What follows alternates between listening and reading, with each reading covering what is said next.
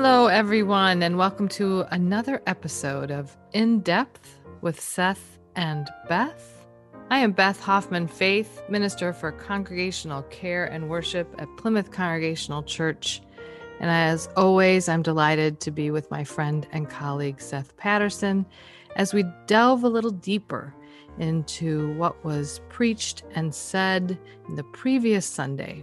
So we're looking at Sunday, November 15th, 2020. The sermon was entitled, Our Calling Has Just Begun, and the text was the parable of the talents from the 25th chapter of Matthew, verses 14 through 30. And Seth was our esteemed preacher. Yes. So glad to be with you, Seth. Hi. Hi. My name is Seth, and this is my first time having one of my sermons be the subject of this inquiry. Bring it on, Beth. I am so ready, Seth. Do you want to introduce yourself in any other way? Why not? My name is Seth Patterson. I'm the Minister for Spiritual Formation and Theater at Plymouth Church at the corner of Nicollet and Franklin in Minneapolis. Okay, Seth, so I have lots of questions. You gave us many things to think about, and you began your sermon in a way that we haven't since the beginning of the pandemic, or maybe ever. But can you talk a little bit about why you said what you said at the beginning of the sermon, maybe give our listeners a little bit of context, and talk a little bit about why you made that decision? Absolutely. So I began with two, pre-sermon announcements. And one was like a public service announcement, and one was more of an acknowledgement. The first one was about COVID. And as we internally to Plymouth have been talking a lot about COVID and our own protocols and how we can keep ourselves and our building and all the people who may come to it safe, it occurred to me that we had never said anything from the pulpit about that. And in this moment when public health officials are talking about uncontrolled spread and likening it to our house being on fire, it seemed like maybe it was time to say something from that space. And then the second thing I said was I did land acknowledgement, an Indigenous land acknowledgement. And it's the first time I believe that we've done that from our pulpit. It maybe has happened. It's the first time I've done it. And I've wanted to in the past, and this is the moment that felt right to me.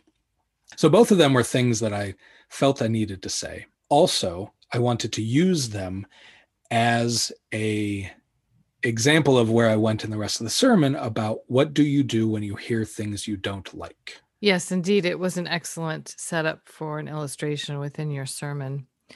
One of the things that you said in those public service announcements was you talked about the gravitas that might be attached to the pulpit and what it might mean or change to either say something from the pulpit or hear something from the pulpit.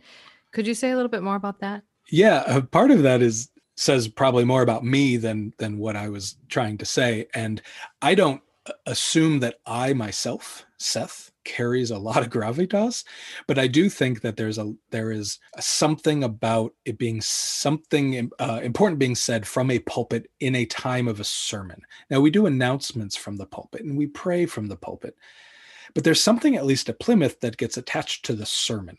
Like something is almost not said unless it's said in a sermon. And so I wanted to attach the importance and the urgency of especially the COVID announcement to it taking place within the confines of a pulpit at sermon time. That's interesting. I wonder if our listeners have thought about that, the significance of saying things in the space of the pulpit. I've been in other churches, served other churches in which I sometimes preached from the floor in the midst of the congregation, sometimes from the top of the chancel steps, and then sometimes from the pulpit. And when I would make the choice to preach something from the pulpit, it was because the framework of the sermon required that in some way of me. Whatever I was going to say, the topic, the seriousness of it needed sort of the presence of the pulpit. And I would always say that to the congregation too. And you're right, there's something significant about the pulpit in Plymouth's beautiful sanctuary that I think has always sort of elevated the message in some way. But And not just the physical pulpit, but the pulpit as a tool of delivering a sermon. okay, well, you made it very clear that you did not like this parable. It's awful. In fact, when you and I talked early last week, that was the first thing you said to me was, this is a terrible parable. It is, and it rhymes too. A terrible parable. In depth with Seth and Beth about a terrible parable. All right, so let's talk a little bit about this. Tell me about your strong reaction to this parable. Yeah, I read it. My immediate reaction the first time I read it is, what on earth is this ever going to teach anybody now? I would love to know what the context of this story was in pre-American capitalist society. Like, how could it be heard not through that speaker? But all I can hear it through is the speaker that of our life now, which is this very capitalist, uneven, unequal 1% sort of world. And when you have, first of all, slave and master language, I struggle with in the Bible. And I know that slavery meant something different in the ancient Near East than it does to our American context, but it's still the same word we use. So I wrestle anytime that comes in, like, what is that trying to say? And then, which is why, if I could interject, that we often will use the translation from the inclusive language Bible, which is very careful with language and changes it, much like you used in the way you read it before your sermon, using the words giver, I think, of the talents, and not using any of the master slave language. Right. Sometimes leaning on servant instead of slave, because that was probably in our American conception closer to what the relationship was a little bit more of a servant as opposed to how we see chattel bonded slavery of America. And then this idea of two people sort of use their money to make more money, and they were honored and celebrated. And then the one person, because he was scared of the landowner, because he knew the landowner was a cheat and a liar, he reaps where he does not sow, decided to take the super safe way and not do anything and just held the money and then gave it back. And not only was punished himself and called a worthless person, it then is moralized at the end to say that all those who have much more will be given, and those who have little, everything will be taken away. And I have such a hard time squaring that with the rest of the Gospels. I understand. It doesn't seem to match Jesus' prior and concurrent messages at all. And it makes me wonder around the editing process in these scriptures, right? It seems to me to be one of those things that was abused, that is used to justify abuse. I think a really common interpretation of this parable is to ignore that piece, ignore the ending, where the one barrier of the talent will be thrown into the fires and there'll be weeping and gnashing of teeth, and instead focus on talent, not in a monetary way, but in what we've been given, our inherent gifts, and how we use them in the world. So except that's let's go out and make them multiply and give back and all those things, which is lovely if that's what it meant, but it doesn't. And we take our concept of talent from the economic monetary idea from before, not the other way around. A talent was the equivalent of like a lifetime's earnings for some people. So to get 5 lifetimes worth of earnings at once, it's winning the lottery. It's not right. It's not about what we're good at. But people read this and don't know that, don't understand that. And so really will take the word talent as we use it today. Yeah. But what are you good at? And how do you make that multiply? Yeah, and if you don't make it multiply, then you will have loss and you will be worthless. Well, and the justification that I've probably have preached in the past and certainly have heard is that you're only hurting yourself when you don't share the gifts. You become the lonely, isolated person, and you create this after effect where there is weeping and gnashing of teeth because you have squandered what God has given you. That is a lovely message. Is it? I don't know. I mean, to a degree, it's a lot lovelier than the parable's actually saying. I really liked that you used your extreme discomfort with this parable as sort of your launching off place. It's where you began. Yeah. And you moved into a really, for me, powerful revelation about what the talents were, how you began to understand the talents only after you sat in your discomfort. And you talk about how all of us might react when we hear something we don't like, when we read something we don't like, when we're given information that doesn't sit well.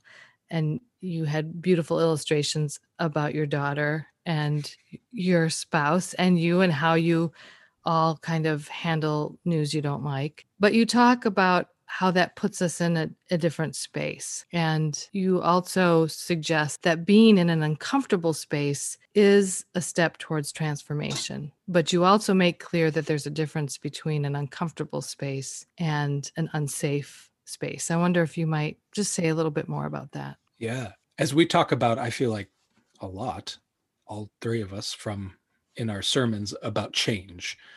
It's a pretty constant conversation that we seem to all be bringing into the pulpit. Change is uncomfortable. Change is always, it might ultimately feel good, but in the act of it, it is often uncomfortable and disconcerting, and we don't like it.